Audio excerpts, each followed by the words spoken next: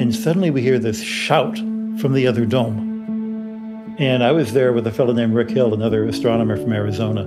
We're looking at each other. So we run down the stairs from our dome, run across the roof of the Papal Palace, run up the stairs to the other dome. And there are two amateurs, an Italian and a German, and they're dancing because what they had been doing was just taking images of Jupiter with this little CCD camera. And as they were imaging Jupiter, suddenly, rotating into view was a ginormous black spot. I mean, we're talking about a spot that was bigger than planet Earth. And for all that we knew that this thing was going to hit, nobody knew that it was going to leave giant black spots like that. Guy Consolmagno, describing the hullabaloo he heard when the very first images were taken of an immense disturbance to Jupiter's atmosphere. A long-awaited comet had plunged into the giant's far side, and now the first evidence was rotating into view. It was July 1994, a dramatic moment in the history of astronomy. The comet, now defunct, was known as Shoemaker-Levy 9, and certain very clever Earthlings who know stars and math and such had accurately calculated that the comet's trajectory would not only intersect with the orbit of Jupiter, but that these two heavenly objects would try to occupy the same spot at the same time. Not possible, you know. So scientists the world around were poised to verify their expectation that Jupiter would win. Yet these experts, ironically, were not the ones to capture the first images. They had trained their eyes to capture indirect evidence of the collision because, as I've mentioned, the comet was right on schedule to smash into Jupiter from behind, totally out of view from us humans. There could be no photos of a direct hit, so apparently the professionals planned to take none. Consolmagno is an American by birth, a research astronomer, and a physicist by profession, also a Jesuit brother who serves as director of the Vatican Observatory. A lot of people refer to Brother Guy as the Pope's astronomer. Brother Guy explains how he and others missed what amateurs at the Papal Observatory successfully caught. We were, of course, looking through the telescope, hoping we would see something with the naked eye, and we didn't see anything. We were very disappointed, but we were working at one of the two elderly telescopes here in Castel Gandolfo, telescopes dating from the 1930s, which mostly aren't used anymore, except we happen to be geographically in the right part of the world to have Jupiter overhead when the first piece of Shoemaker-Levy hit. So we had our big instrument on the big telescope, and there were a couple of amateurs using our refractor telescope, which is a lovely telescope, over in the next dome. You know, they were amateurs. They were advanced amateurs. They had this little gizmo that one guy had made, which was a homemade CCD camera. So we finished. We decided, maybe we saw something, maybe we didn't. We'll have to look at the data that we recorded on a computer disk. And that's when they heard the ruckus and raced off to investigate. Down the stairs of their own observatory, across the roof of the 17th century Papal Palace, called Castel Gandolfo. It's a beautiful old villa, high on a hill. It overlooks a crater lake on the outskirts of Rome. You gotta think things look just a little suspicious, with a couple of guys rushing across the roof, one of them actually named Guy. Two shadows running toward the source of those shouts ringing out into the night air from the lofty silhouette of the second domed tower. And what did they discover up there? Well, it was those two aforementioned amateurs witnessing and imaging with their simple cameras the very first evidence of the comet's impact. A black spot on Jupiter the size of Earth.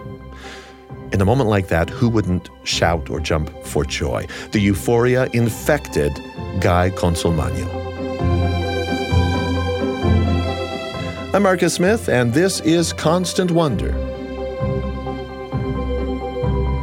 So these were the first people in the world to see this giant black spot. It was jaw-dropping. It was the kind of thing that just made you want to dance because it was so unexpected. It was so unmistakable. It was so in your face, ha-ha, you didn't trust me that it was going to happen, but here it was.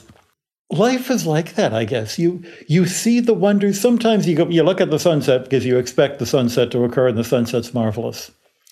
Sometimes you look away from the sunset and you see, instead of the glorious reds and greens of the sun going down, you see the shadow of the earth maybe going up a mountain in the opposite direction. And you see what's sometimes called the band of Venus. And you go, oh my goodness, the earth is turning. I can see the shadow of the earth. I can see it in the clouds. I can see it on the mountains. And there's a subtle beauty there that I would never have noticed if I hadn't looked in the wrong direction. A couple of days ago, I was looking at the word miracle and checking it out, its origins, and found that there are some etymologists who push that in the direction of it comes to some kind of really early word, Proto-Indo-European, I believe, for smile or laugh. Dance would have been good too, I think. That's marvelous. I never knew that, but I can absolutely agree. A miracle is something that makes you smile. That's something that makes you laugh. It surprises you, but not just, the way that an auto accident surprises you. Boy, I didn't see him coming across the lane. It surprises you in a way that attracts you to joy, to beauty, to love. I'll tell you what a miracle is not. A miracle is not some violation of the laws of physics. And the reason we know that's not what a miracle means is we had the word miracle long before we had any idea that physics had laws. Run that by me, because I'm trying to follow. We had the word miracle before people were convinced that, say, experiments could be repeated and that there would be consistency, that there would be unifying kinds of phenomena where it's not willy-nilly, it's not random. There are laws by which things behave. Yeah, well, remember how most people thought the universe worked before we had laws of physics. That there were nature gods. If, you saw a lightning bolt, it was because the god of nature threw the lightning bolt. And that explained everything you saw. If you wanted an explanation that is capable of explaining everything you see, without question, believing in nature gods would do it. But if you decide you're not going to believe in nature gods because you believe in one God, the way the Jews did, the way the early Christians and the Muslims did, then suddenly you've opened up the realm to say, okay, if there aren't nature gods throwing lightning bolts, then what is there? Now, in the time of the scientific revolution, people realized that you could do more than just come up with word statements for what's going on. You could actually describe it using the language of mathematics. And that was a big breakthrough. That was actually quite controversial for many years. But then, once, especially with Isaac Newton, you had these equations which seemed to describe and predict what ought to happen. Then, the deists of that era, the deists that said that, God made the universe and set the laws in motion and wound up the watch and then walked away. And they said, a miracle is anything where God interferes with the mechanism and does something different. The trouble was they started using the bits of the mechanism they didn't understand to say, that must be God. And then when someone else comes along and says, no, actually, I can explain how that works, then all their reasons for believing in God went away, one by one by one. We call this the God of the gaps. So you say, I don't know how gravity works. God must make it. Actually, we do know how gravity works. Okay, but I don't know why the planets don't perturb each other. Well, actually, they do perturb each other, but not so much that you can notice it until you look carefully. And every step along the way when you say, I don't understand, therefore it must have been God. If that's the God you're trying to believe in, that's going back to being the God who throws lightning bolts. You're looking for that kind of miracle.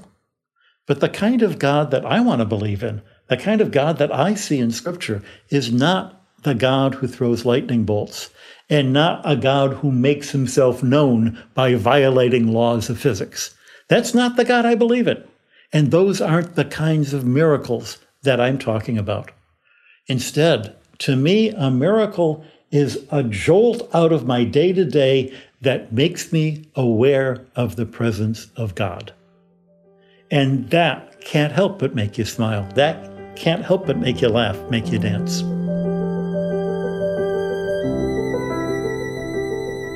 So here's what I'm hearing Brother Guy say. If miracles are only those kinds of things that cannot be explained by science, Then every time somebody unravels a scientific riddle, this whittles away at evidence of God. And gradually, God erodes. That would be a weak God, I kind of think, if he can be explained away. That's a Wizard of Oz who gets exposed maybe by a little dog pulling the curtain back. And I have to confess, I think I stand right with Brother Guy on this. I would rather be surprised by joy, by wonder, at a phenomenon that science can explain or even predict, than be the recipient of one of those thunderbolts from Zeus. A comet careening predictably toward Jupiter, at a very safe remove from Earth, of course. That's more my style. And if it so happens that rank amateurs capture the very first images of this phenomenon, why should that be of any concern? I'm totally okay by that. And I think Brother Guy is too. And neither of us thinks it diminishes God. We're going to hear more from the Pope's astronomer a little bit later. Meanwhile, let's take a look at another incredible phenomenon of the night sky. It's surely one that has made a lot of people smile, laugh, or maybe even dance. Like Brother Guy, Tom Kurz is an astronomer. But Tom's overriding passion has turned him into an aurora hunter. He will travel just about anywhere to see the northern lights. They have been a magnet for him from boyhood. Tom Kurz caught the aurora bug from his dad, the pilot, and his dad got it from the cockpit of his fighter jet.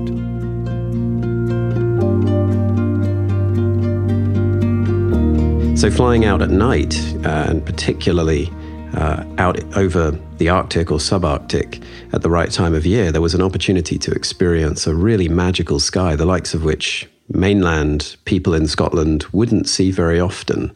So he would tell me these stories, and that fed my imagination as a kid who always had an affinity for the night sky. But, well, it was like mythology. He would explain, for example, seeing something like the Northern Lights from the cockpit of the Jaguar. And as a kid who'd only barely glimpsed the Northern Lights from the beaches of Scotland, just over the horizon, that was the kind of thing that really got my mind racing. I became absolutely obsessed with the concept of these other skies that you could visit and see. Stargazing often seems to be a solitary sport. Just think of that stereotype, that lone astronomer keeping a quiet vigil on a dark night with only a telescope for a partner. But both Brother Guy's story of collective celebration and Tom's story of a bond with his father over things up in the sky, well, clearly there's got to be a degree of sociality in all of this. Yeah, the sky is a unifying force, the way that I see it. It's not just something that connects us around the world, but it quite literally connects us over generations of time, because it's relatively unchanging. Whereas humans have changed a great deal, we have all shared the same sky for thousands of years. We can really imagine standing outside with our very same own ancestors, but 1,000 years ago, and just looking at the same stars with pretty similar patterns in mind in our heads. There's a huge community, and yet it's a community that feels extremely tight-knit around the world. It's a borderless community. We don't really have national stargazing projects, and everyone I've ever met around the world who is interested in astronomy, they have exactly the same charisma and energy and excitement and willingness to talk openly about their experiences. So in those terms, I think stargazing is an extremely social hobby, and well, if I could have my way, it would be more of a global culture that everybody gets a chance to engage with at some point in their life. So if we were lucky enough to be hanging out with such a community on some winter night, maybe out on Tom's childhood beach in Scotland, just what might we hope to see? The motions are amazing. Yeah, the still pictures really don't do justice to the Northern Lights. They're really colourful, of course, and fabulous to look at, but they are really just capturing a tiny moment of a grand production. And likewise, a single stage photo of the Lion King can be dramatic to look at, but you're not going to feel the same as being there in Broadway or the West End if you're in London and seeing the stage show yourself and hearing the music. Recording a video of the Northern Lights in real time requires an extremely sensitive, high-performance, low-light camera. But we're now living in the age where you can pick one up from your local camera store. So now, if you can if you go into YouTube and type Northern Lights real time, you'll find ample footage taken by people who live there, who are really good videographers, and also just tourists who are having a mind-blowing experience. There's often an audio track to accompany that with lots of oohs and ahs. And you can see how the lights move in a variety of different ways. They can be very placid. They can be an arc on the horizon. I remember trying to show my mum the Northern Lights once in Iceland, and she thought it was a cloud, and it did look like a cloud. It looked to me like the Northern Lights, but that was only because I had the benefit of experience. It took a while for her to identify any movement. They were so slow. But at other times, the lights can be moving extremely rapidly. It's almost violent, the speed with which they move and the kind of aggression that they dance around the sky. But it never feels, scary. It's always kind of wonderful and beautiful, like watching a bird performing a dance, like a mating ritual or something that you can't really take your eyes off, but you don't feel scared to look at it. So it can be everything in between, and it can be overhead, it can be on the horizon. There can be sudden changes that come and go and last just a minute or so, and there can be storms that last 45 minutes and blanket the sky, and it's a sensory overload. So there's every kind of experience to be had. It's probably a big part of the draw, and why people get so addicted as well is just the thought that, well, the next time you go, you might see something even better. There's always that kind of promise that there could be more to what you're seeing. At some point, after you've witnessed the beauty of an aurora, even if just in a YouTube video, the next step might be to glean some understanding of the laws of physics that make this dancing energy visible. Are these the kinds of laws that hold steady, that apply no matter where you are? I mean, would an alien on some other planet, maybe in our own solar system or even way out in some remote galaxy, would this alien ever get to experience an aurora? Tom Kurz again. So actually any world with a magnetic field and a sufficiently strong or sufficiently thick atmosphere, I should say, will scoop up some of this material from the sun and generate its own auroral light. But here on the Earth is where we have our first experience, and really the only experience we can have in person of this phenomenon. Fortunately, the Earth is one of those planets that produces a nice strong auroral emission, particularly in the visible part of the spectrum, the colors of light that we can see. And that's just all down to the particular ingredients of our atmosphere and the particular energy with which these solar particles strike it. And you can think about the Northern Lights as really just being a big plasma ball. If you've ever had a plasma ball, then you lived through the 80s. They were great, and you can still buy them today. They're just a plastic ball that contains some gases, usually neon and argon, with an electrode at the center, something that generates an electrical current. And you plug them in, and the electrical current tries to find its way out of the ball. And as it does so, those moving particles that carry energy, what we call electricity, they impart some of that energy onto the gas, and the gas glows, and we see these arcs of light inside the ball. So in much the same way, the Northern Lights are generated, albeit on a much grander scale. And I'm glad they are generated, because they are a visible reminder of this unbroken connection between the sun and the Earth. We tend to think of the sun as just, like you say, it's our star. It's very far away. It's over 90 million miles away. And so in theory, it shouldn't be reaching us in any way except for the heat and light. But in fact, it is physically touching our planet through this stream of particles that scientists call the solar wind. And the light that we see, well, it's like the foam of a wave crashing. The wave itself might be invisible. If you're looking at the ocean at night, the waves might be too dark to be seen, but the bright foam will pick up the highlights. And the Northern Lights are just like that, the foam of this invisible wave of material striking the Earth's atmosphere. That's a fantastic analogy. I guess you've probably used that before.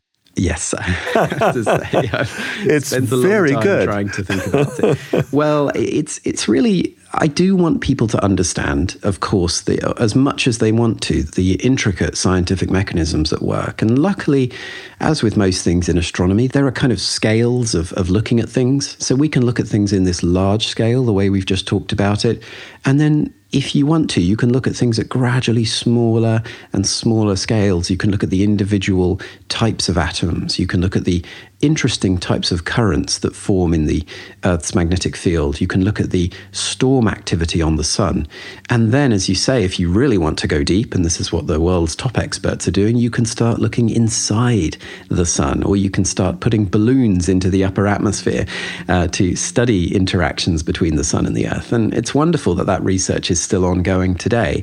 But I think, in a sense, we feel secure that the broad facts about how the Northern Lights are formed are not going to change anytime soon. So we've got a pretty good top-level understanding.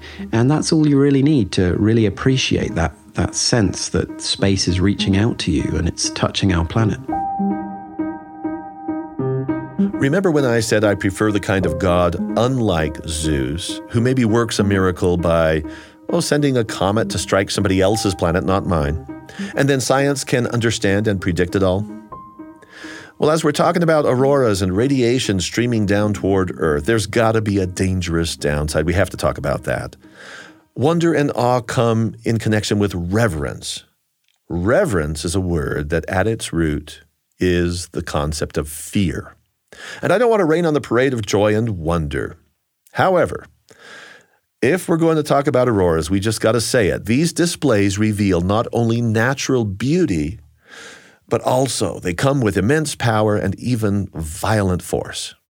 It was September of 1859 when an English astronomer called Richard Carrington, who happened to be studying the sun that day, noticed a bright flash of light on the sun. It was close to a rather familiar at the time, but still unknown object called a sunspot, a dark patch on the face of the sun. And Carrington saw actually not just one, but two of these flashes. And unbeknown to him at the time, he became the first person in history to witness what we call a solar flare, which is a very, very high energy event on what we can think of as the surface of the sun. Carrington noted these solar flares in his observations, but what he didn't know until a little bit later was that the following day, actually about 18 hours later, a huge auroral storm erupted around the world. And in fact, the Northern Lights were witnessed in Hawaii. So that was pretty far south for the time. It was probably the largest auroral storm in recorded history. Quietly, I think most Northern Lights chasers like myself kind of wish something like that would happen again. It would be extraordinary to see the Northern Lights from London, where I live, for example, or from Florida, where I am right now, or from Hawaii, if I happen to be fortunate enough to be on holiday. So that was a really extraordinary event, but it came with a great deal of unknown risk. At the time, the ionization of the Earth's upper atmosphere meant that telegraph transmissions could be intercepted all over the world. They were bouncing off the upper part of the Earth's atmosphere with very high efficiency. And that was kind of weird. People had not experienced anything like that. Now, as it happens, the huge radiation and particle release from the sun didn't cause any harm to humans. That same atmosphere and magnetic field that we talked about that give us the Northern Lights are also our barrier to space. They protect us from the harms of space, and there is a great deal of harmful radiation up there. But if anybody had been traveling to the moon in a very thin tin can in 1859, they probably would have received a lethal dose of radiation from that event. And indeed, when astronauts did travel to the moon in the late 60s and early 70s, it was more by luck than judgment that a solar event like that didn't occur at the time. They did take quite a big risk to make those journeys and just sort of had to hope that nothing like that would happen. There was no indication it would, but of course, sometimes these things do just happen without warning. Like an earthquake or a volcano blowing its top. Noah, according to the old story, was tipped off that something was going to go very wrong in the natural world. This is the flood story, of course. After rescue by ark came that first rainbow. It was kind of like an olive branch from God. I'm muddling the story because there's an actual olive branch in this story. But I want to get a little poetic with this here for just a moment, if you'll indulge me. A colorful aurora borrows from the light spectrum, as does a rainbow. So you could almost think of these very safe, docile auroral displays as welcome messages from Earth that it has its shields up for us. that the electromagnetic fields are protecting us from harmful radiation. Now, I'm going to have to concede right quick here. If we did have another 1859-like Carrington event, and given how completely reliant we are today on the very fragile infrastructure of our electrical grids, well, then the results could be devastating. As I say, we do live in an age where we're monitoring, and it's only now looking back at things like the 1859 storm, the Carrington event, as it's come to be known, that we can think about our future in that way. So while I do wish to see Northern Lights all over the world, I wouldn't wish for the harmful consequences that might follow. I'm hoping and I'm optimistic that when such a thing does happen again, and it is a matter of when, that we will be ready and we'll be able to not only enjoy it, but study it and learn a great deal at the same time. And after all our studying and learning, I rather suspect we would indulge in telling stories about the event. We would pass down what we had witnessed with our own eyes. That's exactly how people behaved in primitive times. Our stories would, of course, be shaped by our scientific understanding, but part of Tom's love affair with auroras includes how ancient eyewitnesses spun their yarns. They had to transform their wonder-filled memories into legends. I often tell people that astronomy is the oldest natural science, and there'll probably be some scientists that argue about it and some anthropologists and historians, but it really is the first great mystery of our exploration of the natural world, because even 50 to 100,000 years ago, our nomadic ancestors could climb a mountain if they wanted to. They could cross a river. They could reach these horizons and touch things. But the sky has always been out of reach. And even now, it is the most recent frontier in our exploration of the natural world. As we move into this new space age, this privatized, accelerated space age of companies like SpaceX and Blue Origin taking private citizens to space, and supergiant telescopes being built. And so I don't want us to lose sight of that ancient exploration of the sky. And luckily, it's encoded into the way that we talk about the sky. We still refer to the constellations, and these are ancient stories. Most of them have some sort of mythological story which teach us something about our shared history. With the Northern Lights in particular, the diversity of legend is predictable, because the Northern Lights are so elusive, and yet for some communities they're so ordinary. And so if you lived under the Northern Lights and you saw them for months and months of the year, for example, if you were from Lapland, if you were a Sami, if you were part of a Sami tribe, you would have experienced the lights all the time. There would be a familiarity. You would expect them. They wouldn't shock you or surprise you. You would perhaps have stories that were scary. You might tell children stories about the lights to scare them. But there are practical reasons that these stories can exist. For example, you might not want children running around at night, going out into the wilderness. So you might tell them, well, if the Northern Lights catch you, they'll take you up into the sky and you'll never be seen again. And of course, we sort of do tell stories like this today. My dad used to tell me that if I watched too much TV, my eyes would go square. And I believed it. I really did. Of course, it doesn't make much sense now. But it worked. It helped me to limit my screen time as a kid. I think that if you were in Greece, then you'd have a very different perspective, because the Northern Lights would be seen so infrequently there that you could perhaps go several generations without a sighting. So that really would be local mythology, and those would be eyewitness accounts that just became hard to believe within a few decades. So you would also see something very different. You'd see perhaps red Northern Lights on the horizon, and the color of those lights might change your perception. You might think that they were dangerous or a bad omen. And there's a long history of the Northern Lights being omens preceding great tragedies or battles across the Mediterranean and the surrounding region. And we don't really find that in Scandinavian countries, where views of the Northern Lights are generally quite benign, or they are connected to folklore of ghost stories and things like that. When our predecessors crafted legends about auroras, those stories came down to us from long ago. And this is not unlike light coming from a distant star. Work with me here. The time required for light to reach Earth from, let's say, the red giant star Arcturus, 36.5 years.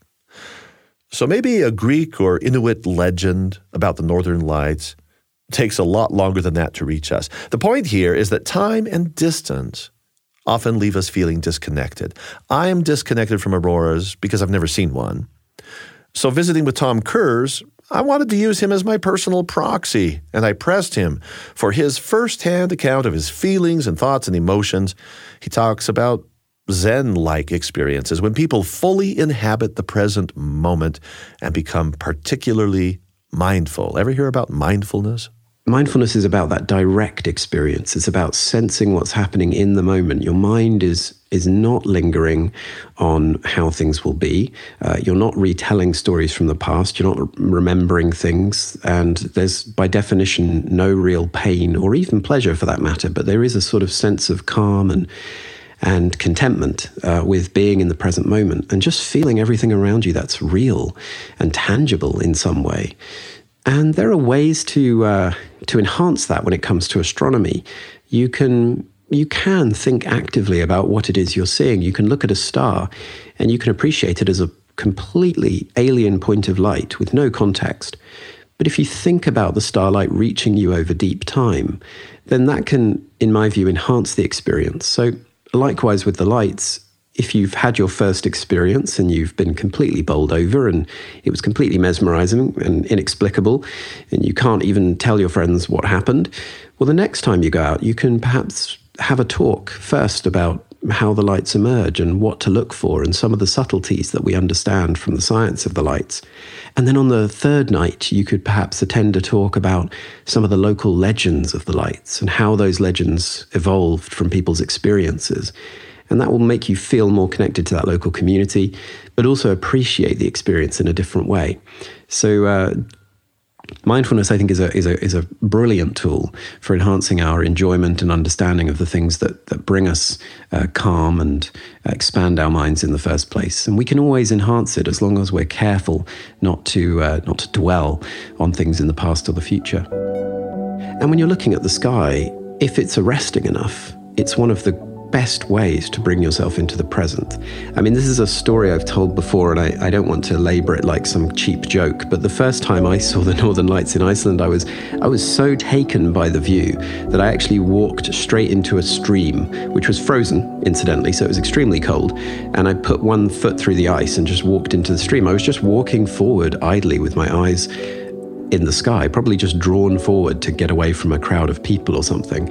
And obviously, putting your foot into a frozen stream is a good way to bring yourself back to Earth very quickly. But within a few minutes, my foot had dried off and I was back to the sky again. And it was very hard to think about the science that I knew. It was equally difficult to think about the stories. But after the experience, I found that it was easier to, with what I had in my memory, to start to think about what was really happening, the material coming from the sun. We can go into as much granular detail on that as you like. But also think about what people must have felt and experienced in the distant past, seeing something like that. I couldn't help feeling that, particularly with the Northern Lights, more so than anything else in the sky, it really seems to be alive. It has a genuine character, and the motion is extremely visually arresting and enticing and seductive. There's something about it that you just can't help but feel that it's quite creaturely.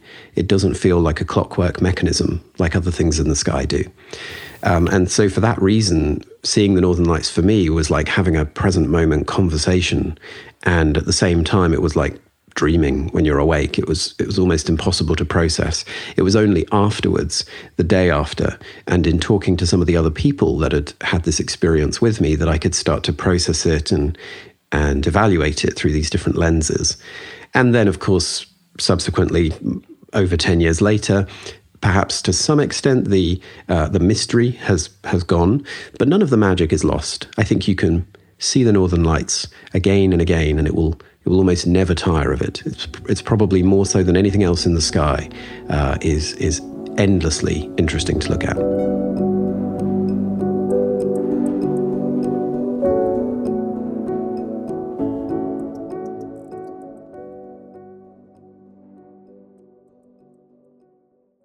On the very day I met my wife, it so happens I also saw for the very first time in my life a common Blue Jay. We don't have them out here west where I live. I was in the passenger seat of her car. She was driving. Very fortunately, she was driving slowly because I was seized with intense wonder. I was just so in the moment. I actually stepped out of the moving car to chase the bird. I didn't want it to fly away. Because in my personal experience, it was a very rare thing. You can laugh if you want, but maybe this was a little bit like Tom stepping mindlessly or mindfully into a frozen stream in Iceland. Seriously, I'm not being facetious, because I hope you too have had those moments of being completely ambushed and then caught up in something just as compelling. This state of being we call mindfulness, I don't think it's done any justice with cheap words like magical or captivating. And this state of being fully present in the face of natural miracles, it's something we share, as Tom has already made very clear, with our predecessors on planet Earth, which brings us to Galileo. I think everyone that can get a small telescope to start them off really is walking in the footsteps of Galileo in a very meaningful way, and other pioneers too. They all saw the planets and the craters on the moon for the first time in detail that no one else could even have conceived of before that time. But really, the experience can't be written up. If you're looking through a telescope and you see Jupiter or Saturn or even Neptune, which is really just a blue star, even in the telescope, you will feel something that you can't really express on the page, which is that sensation of looking at a real world across this unimaginable gulf of space. And I think that it's almost impossible to prevent people from having that experience, which I think is something Galileo, Johannes Kepler, and others must have been feeling very strongly. So I think that there is an opportunity to experience something so similar that if you could reach back into time and talk to them about it, you'd find yourself expressing it in very similar terms. I don't think anything has been eroded in that regard, be it by light pollution or even by our extraordinary knowledge of these things. Most children have already seen pictures of the planets in books before they will have the opportunity to see them through a telescope, but it's still an extraordinary sensation to know that what you're looking at is real. Actually, about, over 10 years ago now, I was working for a few weeks in Namibia in southern Africa, and I was working at a lodge with a large observatory, and the guests that would come to the lodge, many of them were affluent, middle-aged people from the UK and parts of Europe, but most of them had never looked through a telescope before, which shocked me. There was one lady who came along and she saw Saturn through a telescope. And at first, for about 10 minutes, she refused to believe that it was real. The next 10 minutes were very quiet and contemplative as she came to accept that it was real. And the hour that followed was her essentially struggling to compose herself as she kept breaking down in tears again and again over the concept of how remarkable it was that with a tube with a bit of glass at the front that she could basically travel in her mind to this other world and see it as it really was. And I just thought, yeah, that's an experience I think everybody needs to have at some point in their life, because I could see decades of living on Earth and just imagining the planets were elsewhere just suddenly coming apart. And it was a real transformative moment. And here I just have to tell you, binoculars, they're great too. They help me study birds, mountains, trees. They work wonders. But they only work wonders if I can keep myself from thinking of birds or stars or other miracles as mundane or common or ordinary. You can't do that. Brother Guy Consolmagno, the Pope's astronomer, he's the guy we began with. He too was in Africa once with a telescope, had a very similar experience to Tom's. We're going to hear that. I need to be clear, I never heard Tom use the word miracle. He and I never talked about belief in God. But Africa is familiar footing to both of these gentlemen. Guy's Africa story is about a moment that shook him, as he says, out of complacency. Tom was in Namibia with his telescope. Guy in Kenya, also sharing a telescope with strangers.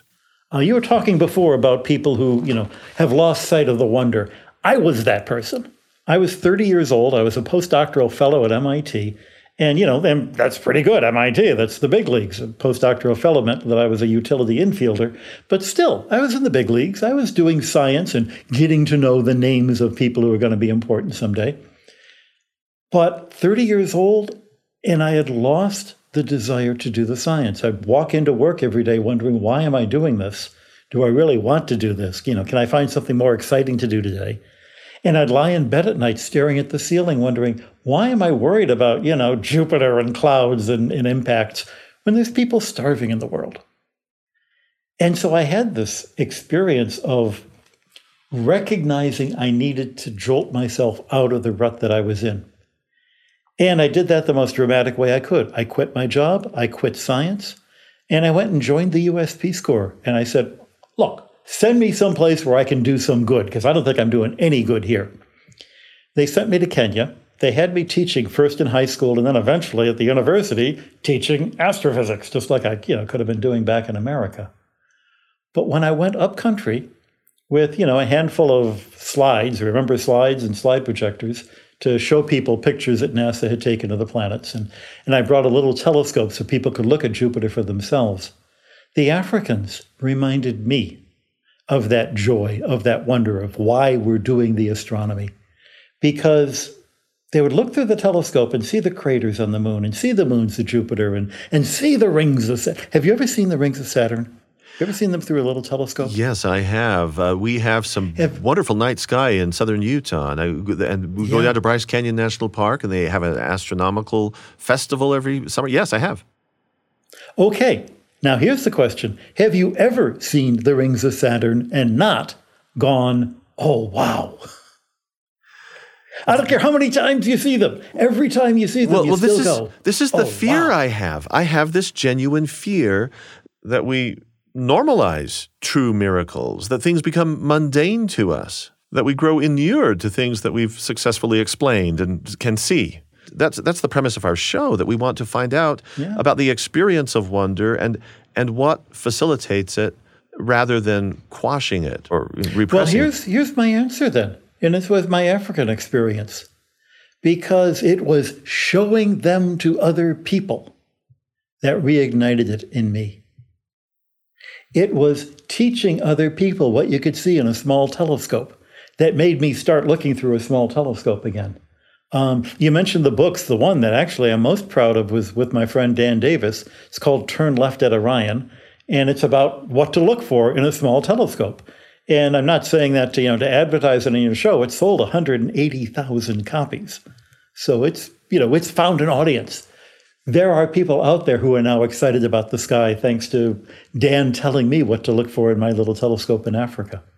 But there's also a religious side to it too, because as I'm getting excited, watching these other people get excited, I'm reminded of the phrase from Scripture, man does not live by bread alone.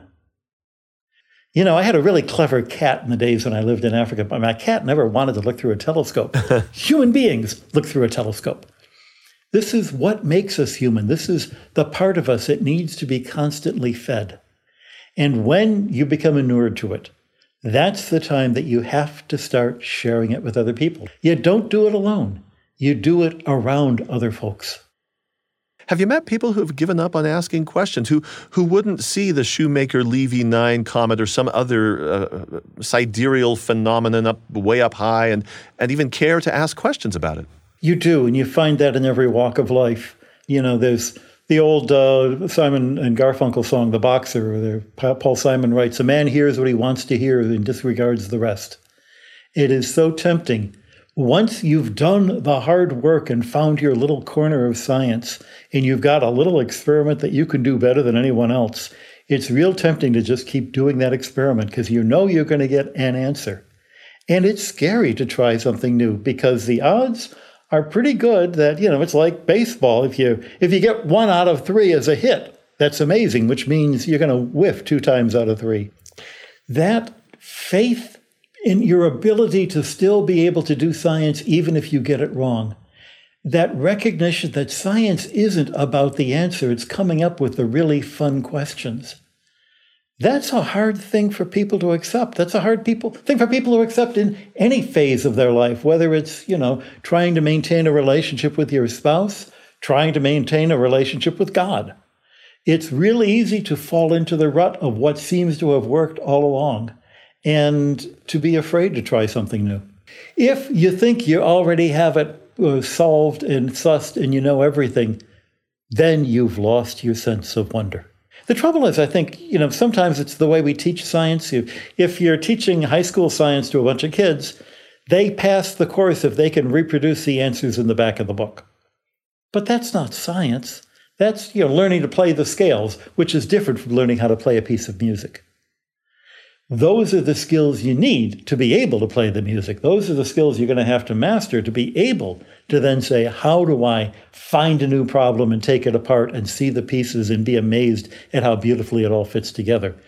But it all comes from looking at stuff you don't know. And that's also got to be true of your faith. If you think you've got God figured out, then that's probably not the real God that you're dealing with. That's a God of your own making, of your own imagination. And rather than being in the image of God, you've made God in the image of you, which is kind of backwards.